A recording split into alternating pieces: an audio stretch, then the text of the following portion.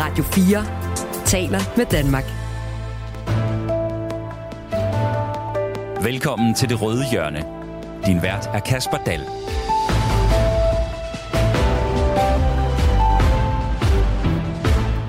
Et radikalt valgultimatum, et alternativ, der mod alle odds fik comeback og flere kolleger i Folketinget, et udrejsecenter i Rwanda og en rød statsminister, der bevarede magten, men skiftede de gamle venner fra venstre side af Folketingssalen ud med nye venner fra højre side. Et heftigt politisk år for den røde blok er gået, og i 2022 sidste omgang af Det Røde Hjørne gør vi status på det hele. Velkommen til. I nat iværksatte Rusland en omfattende militær operation mod Ukraine, en fuld invasion.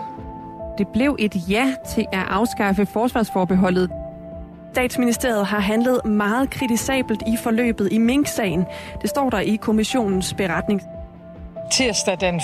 november, hvor Danmark skal til valg. Danmark får nu en ny regering. Det er en regering, som de færreste troede var mulig før valget. Det troede jeg heller ikke. Men det viser, at Mette Frederiksen mente det alvorligt, da hun sagde, at hun ville en bred regering. Og til at gøre status i denne særlige nytårsudgave af Det Røde Hjørne, har jeg samlet et flot nytårspanel, hvor to af jer, ja faktisk begge to her, har været med i nogle af de større røde politiske begivenheder i året, der gik. Nemlig, at vi lancerede Det Røde Hjørne her på Radio 4. I var nemlig begge to med i premiereudsendelsen. Det var blandt andet dig, Pelle Dragsted. Velkommen til. Tak for det. Folkevalgt for Enhedslisten. 2022 blev jo året, hvor du gik fra at være rådmand til igen at være folketingsmedlem for Enhedslisten. Hvad har det været for et politisk år for dig? Det har sgu været turbulent, synes jeg. Hvordan det? Men først selvfølgelig det her med at blive valgt, træde ind i en kommunalbestyrelse og skulle lære en hel masse om, hvad der foregik der, og der var nogle store og svære sager, som jeg jo ikke er helt færdig med endnu heller, for eksempel omkring Frederiksberg Boligfond.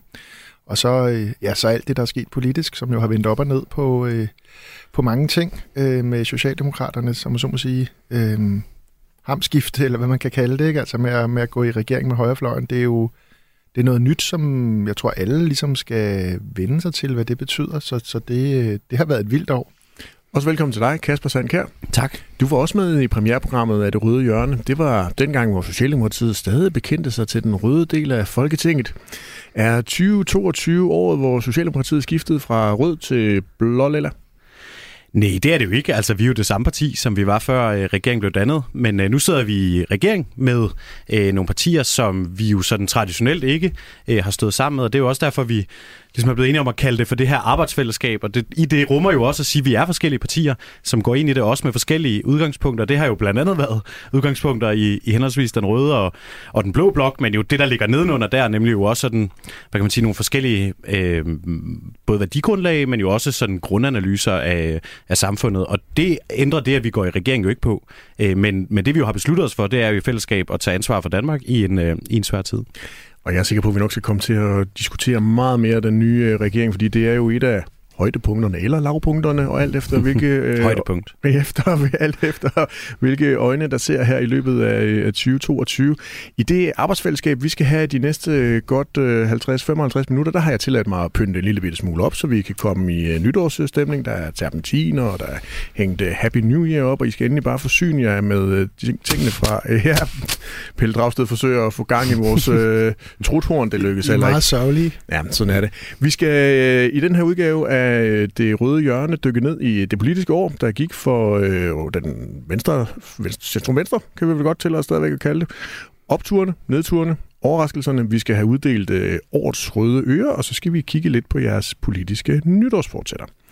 Og til dig, der sidder og lytter med, så skal jeg måske lige sige, at det her program det er optaget på forhånd inden jul, så du kan desværre ikke byde ind på sms'en, som du plejer. Men tusind tak, fordi du lytter med. I morges meddelte eksformand Kristian Thulesen Dahl i Radio 4, at han ikke genopstiller for Dansk Folkeparti ved næste folketingsvalg. Det skyldes, at Thulesen Dahl har fået nok af de interne stridigheder i partiet. Det slutter ikke. Altså, det er blevet ved. Og jeg har også været forholdsvis åben de seneste uger om, at jeg godt har kunne mærke, at der er nogen, der måske også foretrækker jer, forlader skuden. Vi har tabt 1%, ja. Vi ser ud til at tabe 2 mandater. Det er jeg nok den, der er allermest ærgerlig over. Det gør rigtig ondt, og det er ærgerlig over. Stemmetallene viser også meget tydeligt, at der ikke er tillid til mig. Vælgernes stemmer vil noget andet, og derfor så kan jeg selvfølgelig heller ikke fortsætte som politisk leder. Vi begynder denne specialudgave af Det Røde Hjørne med at kigge lidt på nedturene.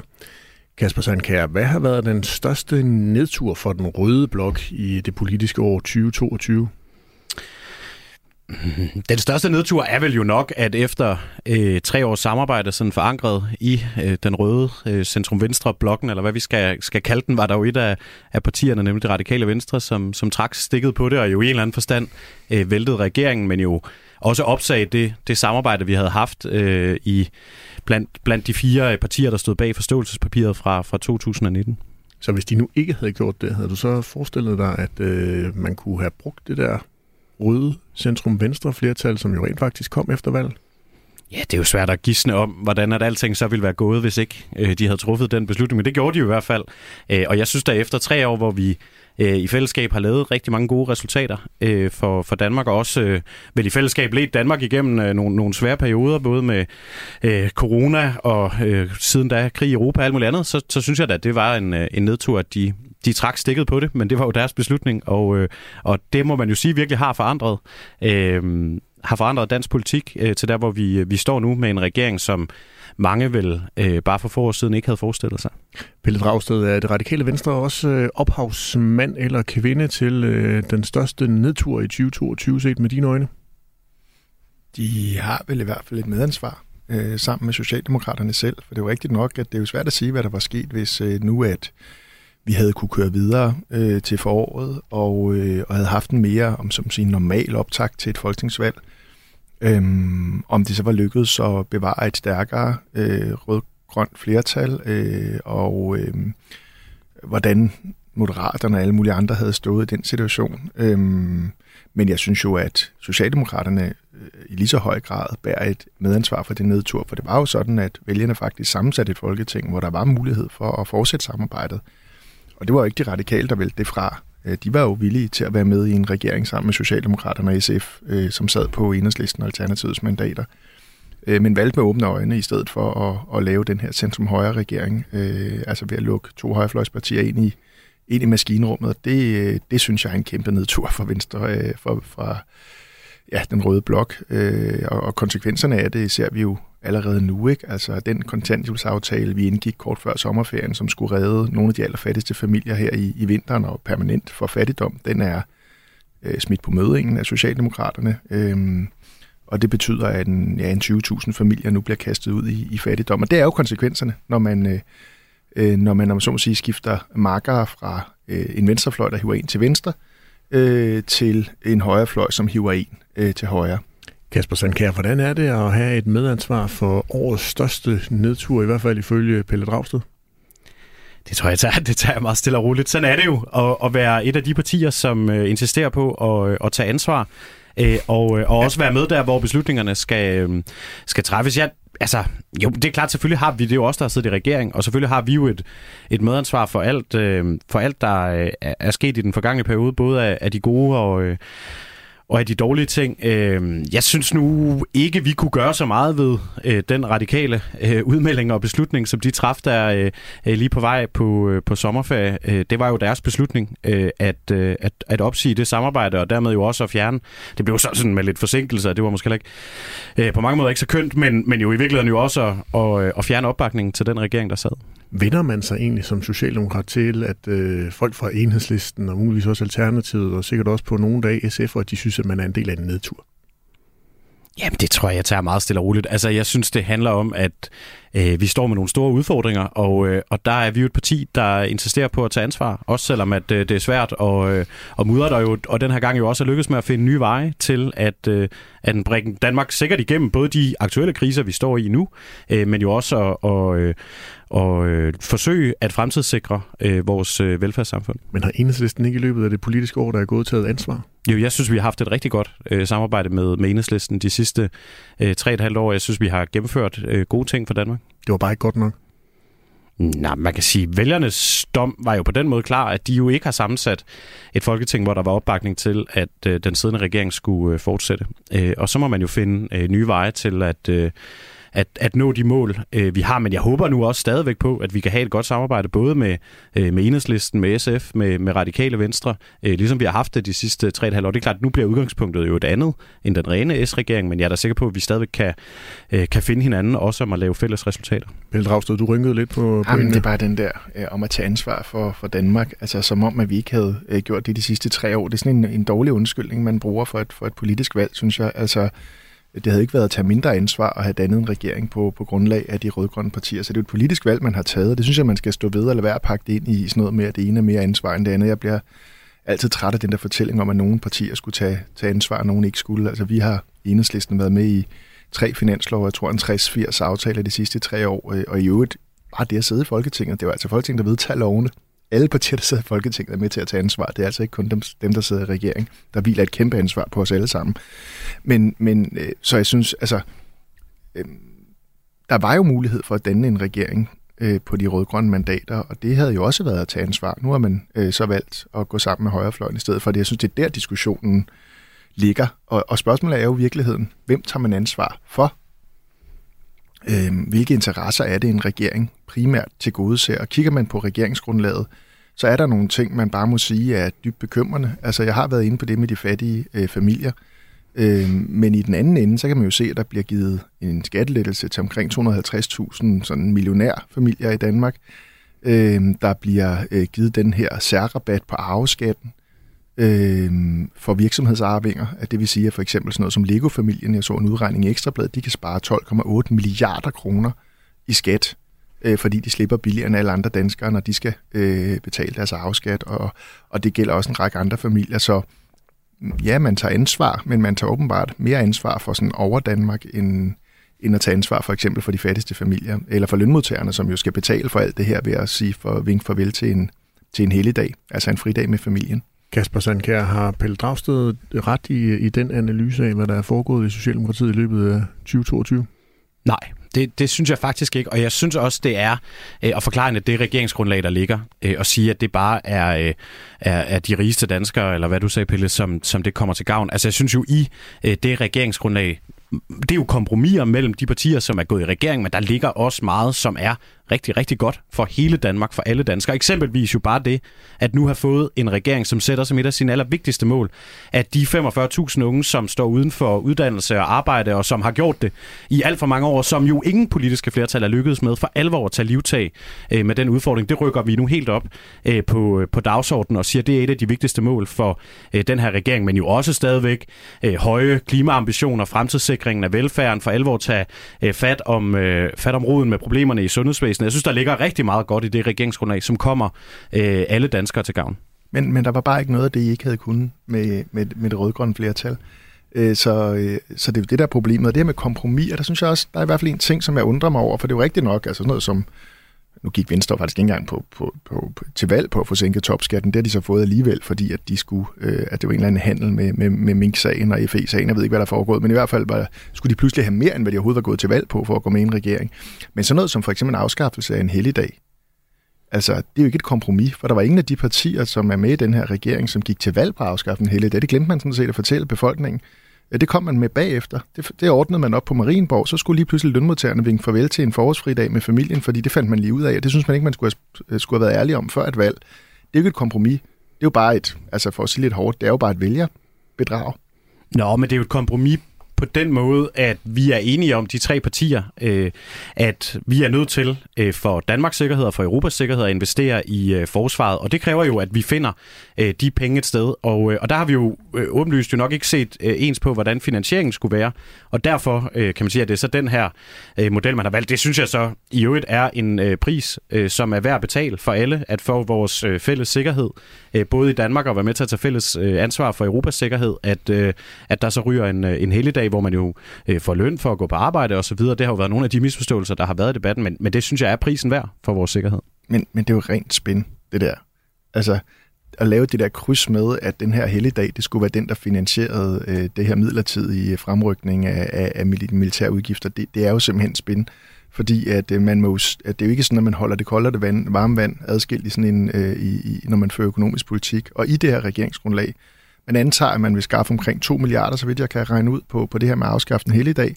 Man bruger 2 milliarder på at sænke skatten for millionærarvinger, altså virksomhedsarvinger, og ejendomsinvestorer ved at fjerne den her lagerbeskatning. Og det vil sige, havde man droppet de 2 meget, meget store skatterabatter til overklassen, jamen så havde man kunne beholde en helligdag. Så vi kan jo alle sammen lave de kryds, vi vil. Og jeg synes faktisk, det er sådan, det der med at tage vores nationale sikkerhed som sådan en gidsel og sige, nu skal I vinke farvel til den her familiefridag, fordi ellers så har vi ikke råd til vores forsvar. Det er altså, undskyld mig, bullshit. Pelle Dragsted, nu hørte vi lige Kasper Sandkjær, han tidligere sagde, at han synes, at samarbejdet med Enhedslisten, det har været ganske glimrende her i løbet af 2022. Hvordan synes du egentlig, at samarbejdet med Socialdemokratiet har været i løbet af det her politiske år, der er gået? Jeg synes på mange plan, det har været godt. Altså, det er jo derfor, vi er kede af, at... Hvorfor er du så kritisk nu? Jamen, det er fordi, at Socialdemokraterne har taget et valg om at gå sammen med nogle partier, som vil trække Danmark i den modsatte retning af det, der har været godt de sidste 3 år. Vi har ført en mere solidarisk økonomisk politik. Vi har holdt hånden under velfærden. Da vi var i en krise, så førte vi en politik, hvor vi hjalp lønmodtagerne igennem, også små selvstændige og freelancere. Det tror jeg ikke bliver tilfældet fremover. Jeg kan godt huske, hvordan højrefløjen de agerede under finanskrisen. Men der var det lønmodtagerne, der betalte prisen, mens at banker og andre de fik redningspakker. Men Pelle Dragsted, tror du ikke, at Socialdemokratiet stadigvæk vil lytte til at måske være jeres ambassadører ind i den her midterregering? Jamen, vi vil da gøre alt, hvad vi kan for det, og det er ikke bare os selv, men også sammen med resten af det, der er tilbage i den røde blok. Vi er jo 3 partier, og selvfølgelig også sammen med fagbevægelsen og elev- og studenterbevægelsen og alle de andre, som lige nu er rasende over de planer, som Socialdemokraterne har. Men jeg synes, at vi har haft mange gode resultater, og særligt måske i månederne op til valget, hvor Socialdemokraterne jo helt tydeligt tog sådan et venstresving. Det var jo der, vi blandt andet fik indført det her huslejeloft, altså hvor vi faktisk beskyttede mange tusind lejere mod voldsomme huslejestigninger. Den havde jeg godt nok ikke lige set komme, fordi det var ellers noget, som Socialdemokraterne ikke rigtig havde været indstillet på i årene før. Men da folketingsvalget nærmede sig, ja, der fik vi lavet mange gode aftaler. Men generelt har vi også i løbet af de sidste 3 år virkelig løftet på mange områder. Der har også været områder, hvor vi har været uenige i udlændingepolitikken. Vi vil også gerne have gjort meget mere ved den økonomiske ulighed, men grundlæggende har vi haft et godt vi har opnået mange resultater. Vi har faktisk også haft et ret tillidsfuldt og godt samarbejde. Derfor er det ærgerligt, at man har valgt, at nu skal man trække Danmark i en anden retning, som er mere arbejdsgivervenlig, mindre lønmodtagervenlig. Og du tror ikke, I kan bevare sådan et godt og tillidsfuldt samarbejde med Socialdemokratiet, selvom de nu er gået i en bred midterregering? Jamen altså, det her handler jo ikke om sådan en personlig ting. Altså, vi har jo ikke noget mod hinanden som personer, da vi gik fra hinanden op på Marienborg ved de sidste forhandlinger med Mette Frederiksen og resten af toppen. Der var det jo heller ikke sådan, at vi gik i vrede fra hinanden. Vi var sådan set enige om, at der havde været et godt og tillidsfuldt samarbejde. Men det er klart, at hvis man vil trække i en retning, hvor dem i toppen af samfundet skal have, som har, hvad de skal bruge i forvejen, det skal vi bruge hundredvis af millioner på at give dem skattelettelser, eller milliarder faktisk, samtidig med, at de fattigste familier, de midt i den her inflationskrise skal svigtes, jamen, altså, så er jeg selvfølgelig, jeg synes, det er et politisk meget, meget forkert valg. Jeg synes, det er uansvarligt over for vores velfærdssamfund, over for sådan vores nordiske, solidariske model, at gøre det her. Jeg er bange for, hvad det vil betyde fremadrettet også, i den forstand, at jeg er bange for, at det her kan fjerne noget af det sådan, troen på, at politik kan forandre. I har jo godt set sikkert sådan en som Bjarne Corydons udtalelse om de sidste 3 år, det har bare været et rødt frikvarter, og nu ringer klokken ind til de voksne. Eller andre af den type analyser, som har været fremme om, at konkurrencestaten vinder altid til sidst og den slags ting. Og det synes jeg er stærkt bekymrende, fordi at det kan betyde, at en generation, også af unge socialdemokrater, som har troet på noget andet, at de ligesom giver op. Og ligesom siger, okay, men hvis det altid er Bjarne Corydon, der vinder til sidst, jamen så kan det sgu også være ligegyldigt. Vi har jo allerede krasset lidt i overfladen på det her med den røde blok, der måske ikke er i opløsning på grund af det her nye regeringssamarbejde. Kasper Sandkjær, jeg kunne egentlig godt tænke mig at høre en socialdemokrats udlægning eller svar på det her spørgsmål, fordi hvor ødelæggende for samarbejdet, som I jo lige begge to har hyldet i blandt centrum-venstre-partierne, er den her nye regeringsdannelse af en regering hen over midten med Socialdemokraterne, Venstre og Moderaterne? Jamen, det vil tiden vel vise. Altså, det er jo vi har jo nu fået en flertalsregering, og det har vi jo ikke så tit i Danmark, og derfor ligger der selvfølgelig et stort ansvar på alle partier i den regering for at stadigvæk insistere på det brede samarbejde og søge samarbejdet også med resten af Folketinget, og ikke bare bruge det flertal, regeringen har. Og det tænker jeg da, det bliver vel noget af det, som vi også skal måle det her spørgsmål på. Altså formår vi stadigvæk række ud og samarbejde. Men det er klart, gående fra, at vi har været det bærende flertal i Danmark nu igennem de sidste 3,5 år sammen, til at det er anderledes. Det er klart, det gør jo også, at det interne forhold mellem partierne, i hvert fald for en stund, bliver anderledes. Men tror du, at vi slutter 2022 af med at begrave Rød Blok? Jamen, man kan vel altid diskutere de der blokke, og hvor meget rødt er der i en blok, hvor det radikale venstre, der jo åbenlyst har en anden økonomisk politik er, eller alternativet for hvem det jo er nogle andre dagsordner, der fylder. Det synes jeg da også godt, man kan sætte spørgsmålstegn ved. Jeg har altid haft det lidt svært med det der kun rød og blå, fordi fællesmængderne jo er på kryds og tværs, og jo, synes jeg også i stigende grad er blevet det på tværs af partier. For eksempel nogle af de største sociale fremskridt, vi gennemførte i regeringsperioden med blandt andet jo Arne-pension, højere dagpenge og sådan noget, det er jo ikke indført på radikale stemmer, det er jo indført sammen med Dansk Folkeparti, som vil tilhøre sådan den diametrale modsætning. Så det er jo en flyvende størrelse, det der med blokkene, men det er klart, for en stund nu, at de jo i hvert fald også ophørt med at være bærende flertal. Nå, fordi det er et opfølgende spørgsmål, det var nemlig, om du sagde, at det bare lige for nu var, at du lige havde lidt svært med det, eller jeg tror faktisk, du sagde, at det var altid, du lige havde det svært med de der blokke. Nu er det så blevet til for en stund. Altså, hvordan har du det egentlig med de der blokke? Jamen, jeg synes ikke, det er så meningsfyldt at dele dansk politik op i blokke. Fordi der er fællesmængder på kryds og tværs af de traditionelt røde og de traditionelt blå partier. Tænkte du også det, dengang du meldte dig ind i Socialdemokratiet? Ja, det tænkte jeg da. Det har jeg altid tænkt. Det synes jeg, der er en del af det at være socialdemokrat, er jo også at tro på det brede samarbejde. Og det har vi jo også i de sidste 3,5 år. Vi har lavet meget sammen i den røde blok, eller hvad vi skal kalde det, men vi har jo også lavet rigtig mange, jeg tror 9 ud af 10 aftaler hen over midten med borgerlige partier. Og det er jo også fordi, når man er et af de partier, som traditionelt er regeringsbærende, så synes man det også, det har ret stor værdi, at de ting, man laver, også bliver stående efter et valg. Og det gør de jo altså lettest, hvis man også binder nogen fra den anden side af salen til dem. Pelle Dragsted, den her midterregering, SVM, kommer den til at begrave Rød Blok? Centrum-højre-regering, synes jeg, er det rigtige ord for den her regering. Der er jo ikke ligesom nogen på den anden side af midten, som er med, så altså på den side, jeg tilhører. Så derfor synes jeg, det... Men begraver den Rød Blok? Ja, det synes jeg, den bliver i hvert fald lagt i et koma, kan man sige, og det er jo rigtigt nok, at der er jo mange forskellige holdninger på Rød Blok, men hvis vi kigger historisk på det, så mener jeg nok, at meget af det, vi i dag forbinder med den danske model og vores velfærdssamfund og solidaritet, det er jo udsprunget, når der var, når politik blev ført med udgangspunkt i, at man havde et flertal til venstre. Så kan man sagtens lave aftaler med andre. Det har man også gjort historisk. Det er jo ikke sådan, at Venstre og Konservative ikke har stemt for dele af udviklingen af vores velfærdssamfund, men det har oftest været, når venstrefløjen stod stærkt, at man kunne det. Og der er, altså, på den måde er det jo et ret historisk opgør med den måde, man har tænkt det. Nu laver man ligesom kompromiserne inde bag borgens tykke mure, og der skal så de her arbejdsgiverinteresser og landbrugsinteresser og andet tilgodeses, for at man så selv kan få nogle ting. Og det er jeg sgu ærligt talt lidt bekymret for. Men de her årtier, hvor vi så har set blokpolitikken blomstre, har det bare været en ren illusion? Jamen altså, jeg ved ikke rigtigt, det der med, om blokpolitikken har blomstret. Altså under Anders Fogh var der jo en periode, hvor at, man kan sige, at der var en lidt speciel situation, fordi Dansk Folkeparti jo altid holdt hånden under ministrene i den regering, så længe de fik lov at stramme udlændingepolitikken. Men altså de sidste 3 år, altså langt de fleste vigtige aftaler er jo lavet på tværs, ikke mindst på klima. Nogle gange synes jeg måske, man er gået for langt for at få nogen med, men omvendt så er det jo altid en afvejning. Så det jeg er bekymret for, det er, at initiativet til at lave nye fremskridt for almindelige mennesker og forhindre, at sådan noget som at vores helligdag bliver snuppet fra os, eller vores seniorpension, eller vores seniorjobordning, at Socialdemokraterne ligesom har overgivet sig der, og ikke længere forsvarer lønmodtagernes interesser. Det synes jeg er noget skidt. Nu sagde du lige, at Rød Blok var lagt i koma. Håber du på, at den vågner op igen?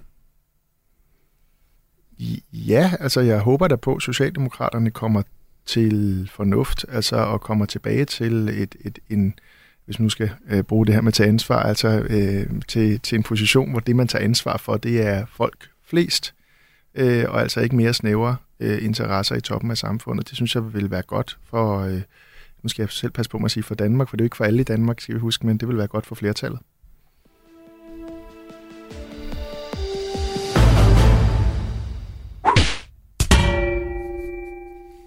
Og så nåede vi til de røde ører, fordi vi skal simpelthen have uddelt årets allerrødeste af slagsen. Pelle Dragsted, når du skal gøre 2022 op, hvilken rød partikollega fortjener så årets røde ører? Jamen, jeg havde jo forberedt lidt det samme, vi har snakket om her. Jeg synes jo, det er Mette Frederiksen, der står med dem på grund af det valg, hun har taget om at lukke højrefløjen ind i en regering. Og dermed for eksempel også løbe fra den her aftale om blandt andet om de fattigste familier, som nu må vinke farvel til de her 500 millioner kroner i forbedringer, altså en betydelig økonomisk tilbagegang. Det synes jeg gerne, hun må have meget røde ører over. Vi brugte lang tid på at forhandle den aftale, og det var sådan set en aftale, som der er flertal for i Folketinget nu. Men fordi man har bundet sig til højrefløjen, så kan man ikke gennemføre den. Det synes jeg er rigtig skidt. Kasper Sandkjær, vil du modtage Mette Frederiksens, eller på vegne af Mette Frederiksen, de røde ører fra Pelle Dragsted? Det er jo jobbet, når man er folketingsmedlem, at nogle gange må man jo også tage lidt for partilederen. Så det gør jeg gerne, selvom jeg nu ikke helt køber, hvorfor de bliver givet. Hvem har du med til at være modtager af årets rødeste ører? Jamen, jeg havde egentlig overvejet radikale for at vælte regeringen, men det har vi jo været lidt inde på. Så nu vil jeg i stedet for tage en anden og give det til. Jeg vil faktisk gerne give dem til Enhedslisten og til Pelle. Og det er i virkeligheden for den periode, der går fra at Enhedslisten er ude af regeringsforhandlingerne til regeringsgrundlaget bliver kritiseret. Altså man allerede der, uden at have set, hvad der ligger på bordet, uden at kende, hvad er den politik, der kommer ud af den nye regering, allerede har besluttet sig for, hvad det er for en melodi, man vil spille. Og det er jo den, Pelle også spiller i dag, at nu er det kun til de få og til de rigeste, at den her regering er til gavn. Og det kan godt være, at det er den melodi, Enhedslisten skal spille de næste år. Men jeg synes bare, så kunne man lige have ventet, til man havde set regeringsgrundlaget. Det der med bare at beslutte sig for, fordi der nu sidder nogle bestemte ved bordet, at så ved vi, hvordan politikken bliver. Det synes jeg, man må have lidt røde ører over, også når man nu læser regeringsgrundlaget, som jo faktisk kommer danskerne flest til gavn og kommer hele samfundet til gavn. Pelle Dragsted, har I sat en plade på, uden at vide, hvad det er for noget musik, den spiller? Nej, altså vi fik jo en del at vide, da vi sad oppe i forhandlingerne, så liggede der jo en del ting fra forhandlingerne siden. Men der er der enkelte ting, altså for eksempel tror jeg selv har skrevet, at der var selskabsskattelettelser på vej, og det var der i hvert fald første omgang ikke. Om det ligger gemt nede i teksten, det er jeg så mere i tvivl om. Det får vi jo se i de kommende år, men sådan er det jo lidt, og man kan sige, det, når der er sådan nogle forhandlinger der, så er der jo også et spil, der handler om at lægge pres på dem, der sidder derinde, at det ikke bliver værre. Pelle Dragsted, hører jeg dig vise lidt selvindsigt, og måske erkende, at du var lidt for hurtig? Det er jeg altid parat til. Kasper Sandkjær, måske kan du gribe den, eller det er i hvert fald et oplæg til, at du kan gribe den, fordi det nu er nytår, og vi lige skal bevare den gode stemning, så lad os lige prøve at vende den om. Er der en kollega, der har gjort det særlig godt i år?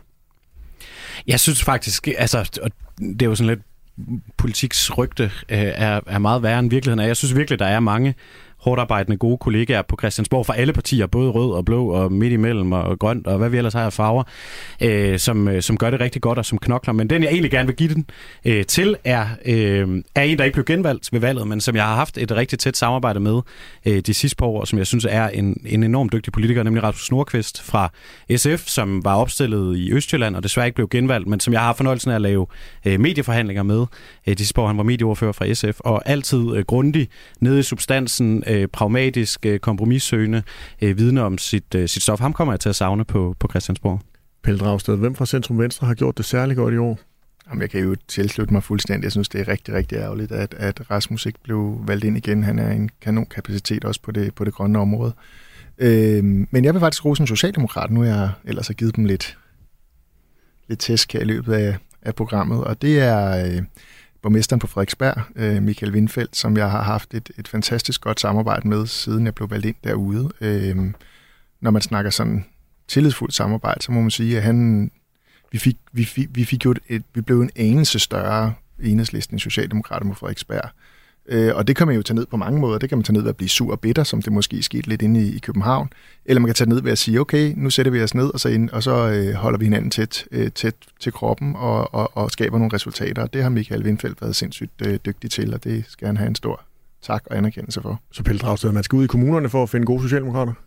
Nej, ved du hvad, jeg har respekt for masser af socialdemokrater inde på Christiansborg. Jeg synes, der er mange, de er dygtige, og nogle er mindre politisk enige med end andre. Der skal man også huske, der er jo forskellige grader af rød af mildest talt i den socialdemokratiske gruppe, og Men nu synes jeg ikke lige, de fortjener ros lige nu, indtil der er nogle af dem, der begynder at ytre sig oppositionelt og kritisk til den her regering med højrefløjen. Det håber jeg så også snart, der er nogen, der gør. Og med det, så blev det tid til at se på nogle af opturene fra det politiske år, der gik. Historiske tider kalder os på historiske beslutninger. Derfor er jeg også glad for, at vi kan stå her i dag, samlet om et nyt nationalt kompromis om Danmarks fremtidige forsvar og sikkerhedspolitik. Vi er pragmatiske idealister. Begge dele findes jo i os alle sammen. Det er derfor, vi er radikale. Tak til alle, der har vist os tillid med en stemme. Tak til medlemmer, frivillige og tillidsfolk i Alternativet. Vi har fået det bedste valg i mere end 20 år. Ja, hvad er det bedste, der er sket i den røde blok i 2022? Jeg har bedt jer om at prøve at tage hver jeres højdepunkt med. Pelle Dragsted, lad mig starte med dig. Hvad er det bedste, der er sket for rød blok i 2022? Jeg synes, en rigtig god ting var det huslejeloft, vi indførte lige før valget. Det var et nybrud, fordi i mange år, der er det sådan, at man ligesom har forladt den gamle tradition, vi har haft i Danmark, for at faktisk gå ind og regulere lejen, altså gå ind og beskytte dem, der bor til leje mod urimelige huslejestigninger. Der var sådan en holdning om, at det skulle man ikke længere blande sig i, at det var markedet, der skulle sætte lejen. Og med den der aftale, der gik vi jo decideret ind og sagde, det kan godt være, du ejer en udlejningsejendom og en eller anden kapitalfond, men vi bestemmer altså, hvor meget du må hæve lejen politisk. Det er ikke markedskræfterne, der bestemmer det, og markedskræfterne er bare et andet ord for den mest desperate lejer sætter prisen. Det synes jeg var et stort, meget, meget vigtigt ideologisk fremskridt, og jeg ser det også, kan det være, der går et par år, før vi kommer videre ud af den vej, men som at vi har sat en fod ind i en dør, som gerne må sparkes mere på vid gab. Så det er i hvert fald et eksempel, synes jeg, på en meget, meget vigtig politisk aftale, som vi fik lavet. Jeg synes også sådan noget som afskaffelse af den gensidige forsørgerpligt, hvor i hvert fald forslaget blev vedtaget i år, er vigtigt. For dem, der ikke ved, hvad det er, så er det sådan, at hvis man modtager for eksempel førtidspension og er gift, hvis ens partner så tjener penge, så bliver man skåret i sin førtidspension, og det vil sige, at man ligesom skal stå der med hatten i hånden over for at bede om lommepenge fra sin partner. Det synes jeg er både sådan ligestillingsmæssigt en anakronisme, men jo også har betydet, at de her familier var ret fattige. Så det var et af de andre fremskridt. Det er bare et par eksempler på, hvad vi kan, når man vælger at bruge det samarbejde, som findes i den rød-grønne blok. Og som der måske stadigvæk er et flertal for, hvis ikke der var dannet den her regering hen over midten. Kasper Sandkjær, hvad kommer du til at skåle på, når klokken den slår 12 nytårsaften, og du så skal tænke tilbage på det allerbedste, der er sket for det røde politiske Danmark i året, der er gået? Jamen, jeg er først og fremmest egentlig enig i det med huslejeloftet. Altså et af de allervigtigste ting, vi har gjort for at holde danskerne fra at gå fra hus og hjem, mens at inflationen buller afsted, og mange kunne jo have set frem til huslejestigninger på 10-11%, hvis ikke vi havde gjort det i fællesskab. Så når man er valgt i hovedstadsområdet, som både Pelle og jeg er, hvor lejen i forvejen er høj, så er det virkelig afgørende. Men jeg tror, det som jeg synes, når vi sådan alligevel gør det op, bliver det største højdepunkt, også for hele Rød Blok, selvom jeg er helt sikker på, at hele Rød Blok ikke vil sige, det er det. Men det er jo, at Socialdemokratiet fortsætter i spidsen for regeringen, fordi det betyder også, at mange af de ting, vi har gennemført sammen de sidste 3 år, nu får lov at leve videre og fortsætte, og at der jo nu også er bundet borgerlige partier til, at det er sådan, det er. For eksempel jo Arne-pensionen, højere dagpenge, finansieringen af velfærden, der følger befolkningsudviklingen, sådan at når der kommer flere børn og ældre, så følger pengene med, fortsat høje klimaambitioner og andet. Nogle af de store resultater, vi har lavet sammen, de får nu lov at fortsætte, fordi Socialdemokratiet fortsætter i spidsen for regeringen, og det kommer jeg til at skåle for, når det bliver nytårsaften. Pelle Dragsted, missede du lige præcis det der højdepunkt for Rød Blok, da det var Mette Frederiksen, hun stod foran Amalienborg sammen med Lars Løkke Rasmussen og Jakob Ellemann? Nej, det synes jeg ikke, fordi samtidig er det jo også lidt en erkendelse eller en tilståelsessag, det her. Fordi alt det, som Kasper nævner, det er jo ting, som kun er blevet gennemført, fordi vi brugte det røde flertal. Altså, det er jo helt sikkert, at havde man gjort det her i 2019, altså var man gået i regering med Venstre i 2019, så havde vi ikke haft nogen Arne-pension. Så havde vi ikke haft nogen minimumsnormeringer, så havde vi ikke haft nogen huslejeloft. Men Pelle Dragsted, når klokken slår 12 lige om lidt, så kan du så ikke have en optur over, at statsministeren ikke hedder Jakob, Lars eller Søren? Selvfølgelig. Altså, der er da ingen tvivl om, at tingene kunne have været endnu værre. Altså, havde vi fået et blot flertal, hvor som havde været afhængig af at skulle forhandle finanslov hvert år med Pernille Vermund og Inger Støjberg. Det havde da været værre for set fra mit perspektiv. Men sagen er bare, at det kunne også have været bedre, hvis Socialdemokraterne havde brugt det flertal, de havde med de rød-grønne partier. Det synes jeg er et svigt, fordi man gik jo også gik godt nok til valg på at afsøge den her mulighed med en regering ind over midten, men samtidig gik man jo også til valg på sådan nogle paroler som rødt flertal, grøn fremtid, og man fremstillede de her partier, man nu er gået i regering med, som asociale og sorte og alt muligt andet. Man advarer mod topskattelettelser, og derfor synes jeg, at på en eller anden måde har der været ført lidt et form for dobbeltspil, som jeg ikke synes er helt kønt.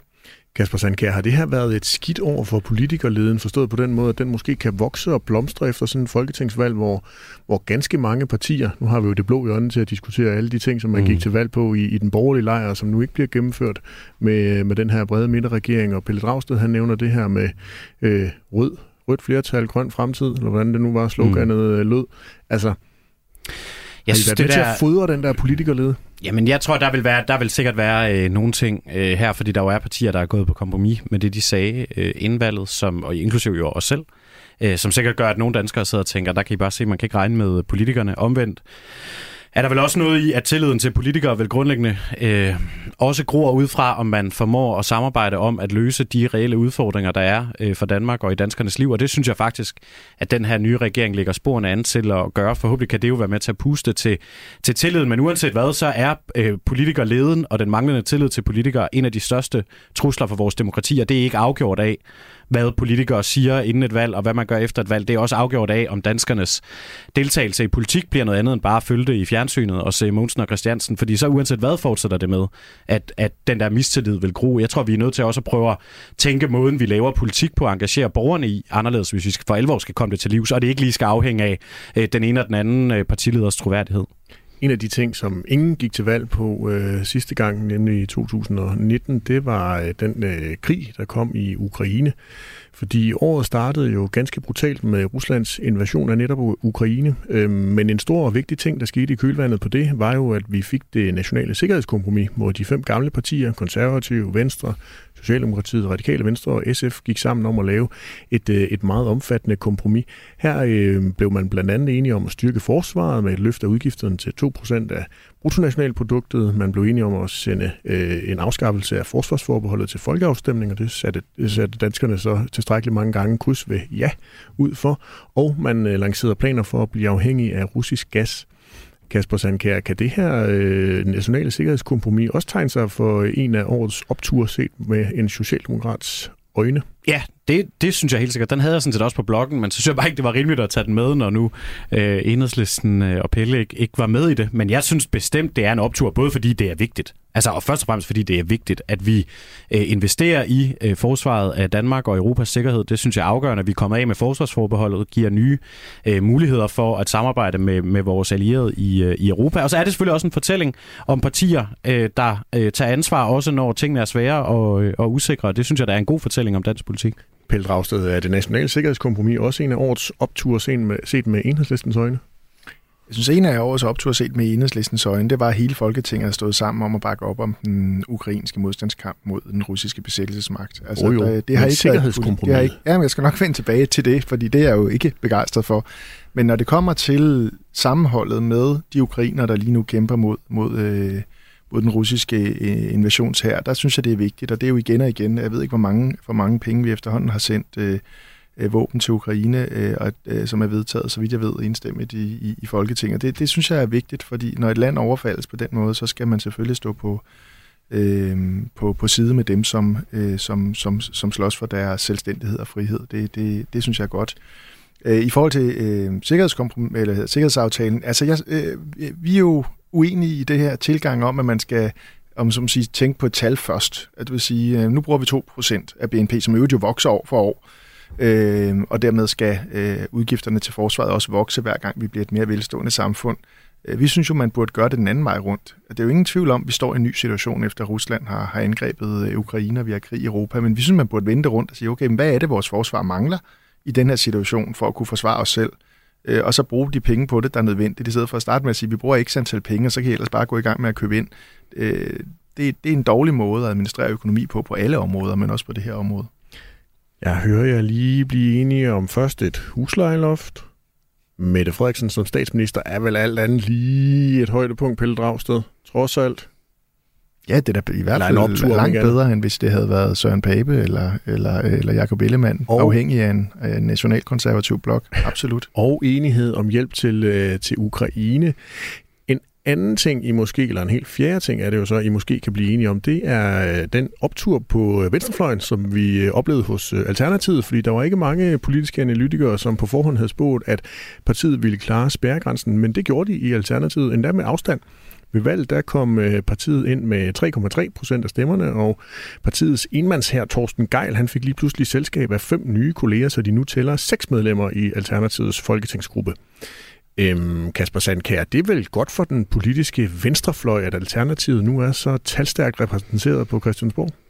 Ja, først og fremmest er det jo virkelig imponerende, må man sige. Fra et mandat, der vel et parti, ingen havde spået nogen fremtidig dansk politik og bygge sig selv op igen. Jeg forudsagde det jo faktisk i det første program, vi havde her hos dig i det røde hjørne. Der sagde jeg jo meget stensikkert, at jeg var sikker på, at Alternativet ville komme ind. Så det fik jeg i hvert fald ret i. Det er jo virkelig imponerende. Det må man bare sige. Og jeg synes, det er vigtigt, at der er jeg synes, der er mange partier, som har klimaet som de vigtigste sager, men jeg synes også, det kan noget at have et parti, som er så ren på den dagsorden og sikre, at det hele tiden er øverst på dagsordenen. Så både for Folketinget synes jeg, det er godt, men mest af alt er det jo imponerende af de mennesker i Alternativet, Torsten, Franziska og de andre, som har løftet dem fra vel nærmest at være erklæret døde. Men Kasper Sandkjær, havde opturen været endnu større, hvis Alternativet havde været parlamentarisk grundlag for en ny regering? Det havde det jo nok været for Alternativet. Det tror jeg, at de ville sige at komme ind og være de afgørende mandater. Altså, jamen det kan da sagtens være, at i en anden virkelighed og en anden tid, og det kan da også være, at det tidspunkt engang kommer, at Alternativet bliver det. De har jo ikke været sådan parlamentarisk grundlag med de afgørende mandater de sidste, eller i den forgangne periode. Man var jo også en tæt samarbejdspartner på mange områder, var med i rigtig mange politiske aftaler. Imponerende i øvrigt, hvad Torsten formåede, og hvor mange forhandlingsspor han nåede at sidde ved at lave aftaler. Så på den måde betragter jeg dem nu som nogen, der også har været tæt på os i den forgangne periode. Pelle Dragsted, Alternativets valgresultat, er det en politisk optur for venstrefløjen, at de nu er så talstærkt repræsenteret på Christiansborg? Det synes jeg absolut. Jeg havde faktisk også Torsten Gejl på listen over, hvem der skulle have et særligt anerkendende klap på ryggen. Det er klart, for Enhedslisten var den lidt dobbelt, fordi der er jo ingen tvivl om, at det kostede også noget på valgdagen, og jeg mødte også utrolig mange mennesker eller vælgere, som ligesom stemt på Alternativet for at få dem over spærregrænsen, selvom måske hjertet lå lidt mere til venstre hos Enhedslisten. Men altså, sådan noget skal man ikke ærge sig over. Det er godt, at Alternativet er tilbage igen. Det er nogle dygtige folk, og vi glæder os til at have et stærkt samarbejde sammen med dem. Altså, de bliver jo en vigtig del af den her nye rød-grønne blok, som jo skal, hvad kan man sige, være opposition til den her regering. Selvfølgelig også være der hver gang, at vi kan hente indflydelse, men jo altså også presse den udefra sammen med folkelige bevægelser og alt muligt andet, for at det ikke går alt for langt til højre, selvom det kan blive svært, når det er en flertalsregering. Så Enhedslisten kan godt, selvom det måske er lidt bittersødt, anerkende, at det er en optur for venstrefløjen, at Alternativet de stjæler alle jeres hjemmer? Absolut. Altså jeg synes, det var flot, og jeg synes også, hvis man skal blive ved med at klappe folk på skuldrene, altså Uffe Elbæk, det var jo modigt af ham, om så må sige, for nu var han egentlig skiftet til et andet parti, og så skiftede han til. Man kan synes, det er sådan lidt vindbøjtelagt, men man kan også sige, jamen altså, han så, at der var en risiko for, sammen med mange andre i øvrigt, at alle partierne ville havne under spærregrænsen. Og det havde jo i hvert fald, det kunne være, at det havde ført til, at vi så havde haft en Søren Pape som statsminister i dag. Så i den forstand synes jeg, at det kan man kun være glad for. Det havde været bittert, hvis de havde ligget på 1,8 eller 1,6. På trods af uenighederne om regeringsdannelse, synes jeg alligevel lige, vi skal skåle her i nytårsudsendelsen for, at I alligevel kan blive enige om nogen opture i løbet af 2022. Skål. Skål. Skål. Radio 4 taler med Danmark. Du lytter nemlig til vores særlige nytårsudgave af Det Røde Hjørne her på Radio 4. Mit navn er Kasper Dahl, og sammen med Enhedslistens Pelle Dragsted og Socialdemokratiets Kasper Sandkjær er vi i fuld gang med at gøre status på det politiske år, der gik i 2022. Og Nu har vi gjort meget status. Måske skal vi i virkeligheden prøve at kigge en lille bitte smule i krystalkuglen og kigge lidt frem. For hvad bliver 2023 for et politisk år for den røde blok? Pelle Dragsted, hvad bliver Enhedslisten din vigtigste opgave for rød blok, centrum venstre, i det kommende år? Det bliver jo at udgøre en stærk opposition i forhold til de planer, som regeringen har. Blandt andet jo om at snuppe en helligdag fra lønmodtagerne. Der kan jeg jo se allerede, at et ret betydeligt flertal i befolkningen er imod. Fagbevægelsen er absolut heller ikke glad for det. Det forstår jeg godt. Det er jo deres medlemmer, der betaler. Afskaffelsen af seniorpensionen, afskaffelsen af seniorjob, altså alle de her angreb på almindelige lønmodtagers rettigheder og vilkår, der skal vi give det maks modstand og forsøge at gøre det, om så må sige, så politisk dyrt for Socialdemokraterne så muligt at gå med til den her dybest set jo højreorienterede reformpolitik. Så skal vi selvfølgelig også være en konstruktiv opposition i den forstand, at vi er jo med i en lang række forlig, ikke mindst på det grønne område, og der har vi jo en vetoret. Og den vil vi selvfølgelig bruge til at... der har vi en fod i døren, som vi vil bruge til at få trukket regeringen længere til i en grøn retning, og også rød retning, der hvor det er, vi er med i forlig af den årsag. Og så tror jeg, det er utrolig vigtigt, altså det, som jeg var inde på før, jeg er bange for, at det her kan føre til sådan en politisk apati. Altså, du ved, det er ligegyldigt, om man stemmer på det ene eller det andre, man får den samme såkaldte nødvendighedens politik med de her nedskæringsreformer over for almindelige mennesker. Det er ligesom bare et vilkår. Konkurrencestaten er et vilkår. Der tror jeg, det er utrolig vigtigt at vise, der er et alternativ. Og derfor er jeg også glad for eksempel de meningsmålinger, vi allerede har set, hvor partierne til venstre for Socialdemokraterne går frem, fordi jeg tror, det er ekstremt vigtigt, at folk kan se i et perspektiv om, at politik kan faktisk godt forandre. Historien er ikke skrevet på forhånd af en eller anden konkurrencestat. Men Pelle Dragsted, du er jo også kendt for at være Enhedslistens, måske sågar endda hele venstrefløjens chefideolog. Er det ikke, når man bliver parkeret ude på sidelinjen i oppositionstiden, at man skal gå i gang med at udtænke nye idéer, nye teser, nye ting, der kan være appellerende hos vælgerne, så man på den måde kan komme ind og fremstå frisk og frejdig, når man på et eller andet tidspunkt igen kommer ind og vil være tættere på magten, end der, hvor I måske har udsigt til at være de næste par år? Jamen, det er klart, at der er en fordel ved at være i opposition og ikke være regeringsgrundlag, og det er jo, at man ikke render til forhandlinger fra morgen til aften, og bagefter skal bruge en helvedes tid på at så følge op på, om de aftaler, man laver, også bliver implementeret efter det, man har aftalt. Det har og forsvare dem i politiske debatprogrammer. Det har vi brugt rigtig, rigtig meget tid på de seneste år.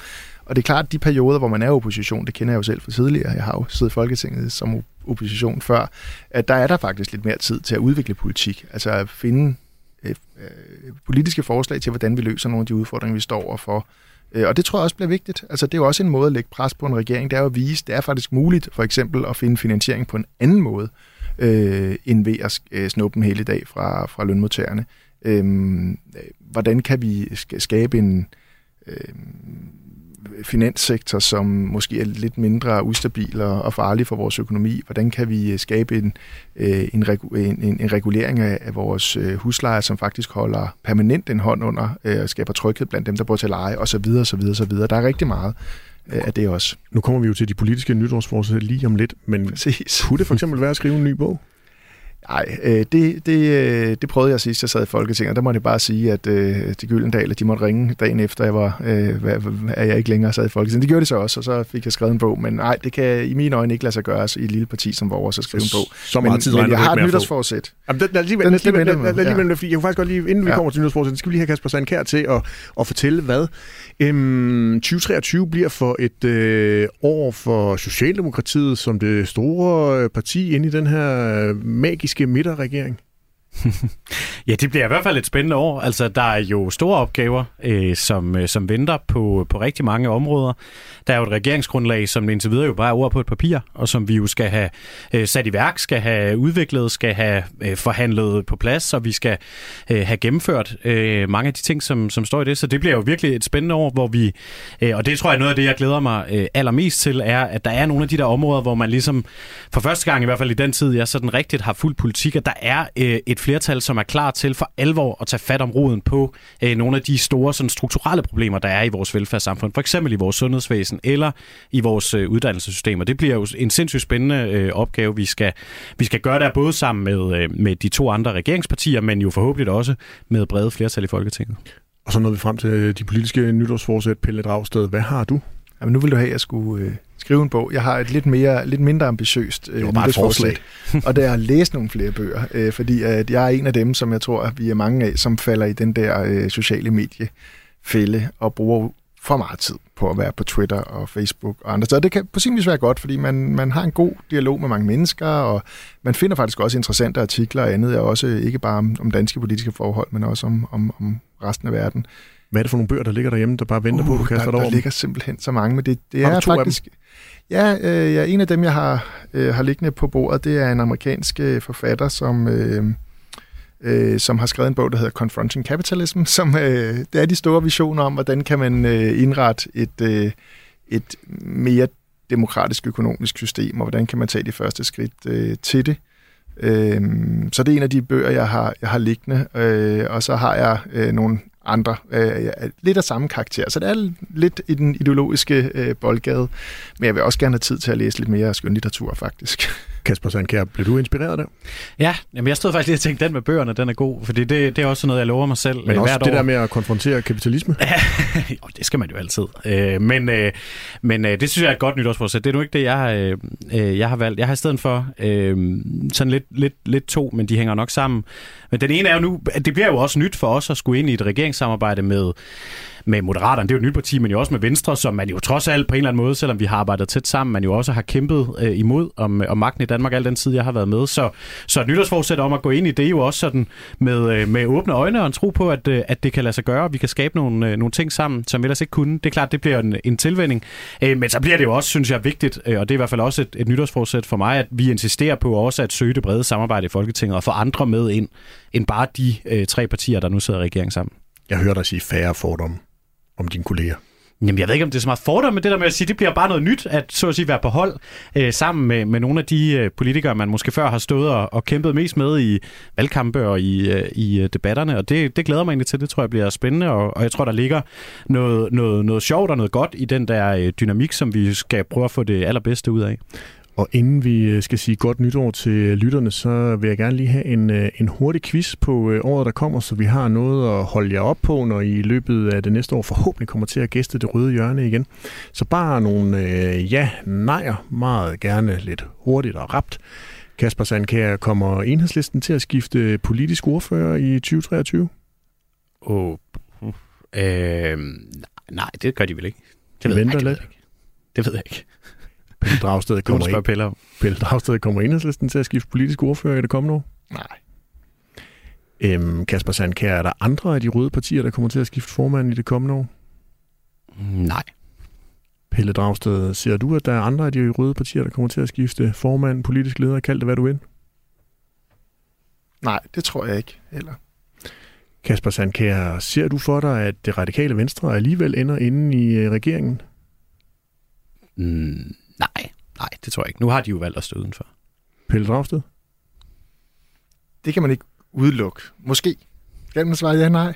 Det lyder helt radikalt. Så tror jeg siger nej, ikke det kommende år, men der skal ikke falde mange moderate fra, før at der bliver brug for at hente noget forstærkning ind udefra. Om det så bliver radikal eller SF eller konservativ, det er jo svært at forudsige, men de radikale plejer jo, skulle man tro, at være sultne på den slags. Der har så et eller andet, der er gået galt i menuen den her gang, åbenbart. Kasper Sandkjær, bliver 2023 året, hvor vi ser et asylcenter i Rwanda? Ja, det tror jeg. Pelle Dragsted? Nej, det gør det absolut ikke. Kasper Sandkjær, får vi et nyt folketingsvalg i 2023? Nej. Pelle Dragsted? Nej, det tror jeg ikke. Lad os se, om I får ret i spådommene. Det gør vi, når vi mødes igen om et års tid og ser, hvem der vandt denne lille quiz. I skal begge to have tusind tak for at være med i denne særlige nytårsudgave af Det Røde Hjørne. Der er kun tilbage at sige rigtig godt nytår. Du har lyttet til Det Røde Hjørne, det sidste af sin slags i 2022. Tusind tak, fordi du lyttede med. Vi er heldigvis allerede tilbage igen på mandag, hvor vi skriver 2023, og hvor vi glæder os til at tage hul på et nyt politisk år sammen med alle sammen, når vi skal diskutere statsminister Mette Frederiksens nytårstale. Tusind tak til Pelle Dragsted fra Enhedslisten for at være med. Tusind tak til Kasper Sandkjær fra Socialdemokratiet for at være med. Pas nu rigtig godt på hinanden derude. Rigtig godt nytår.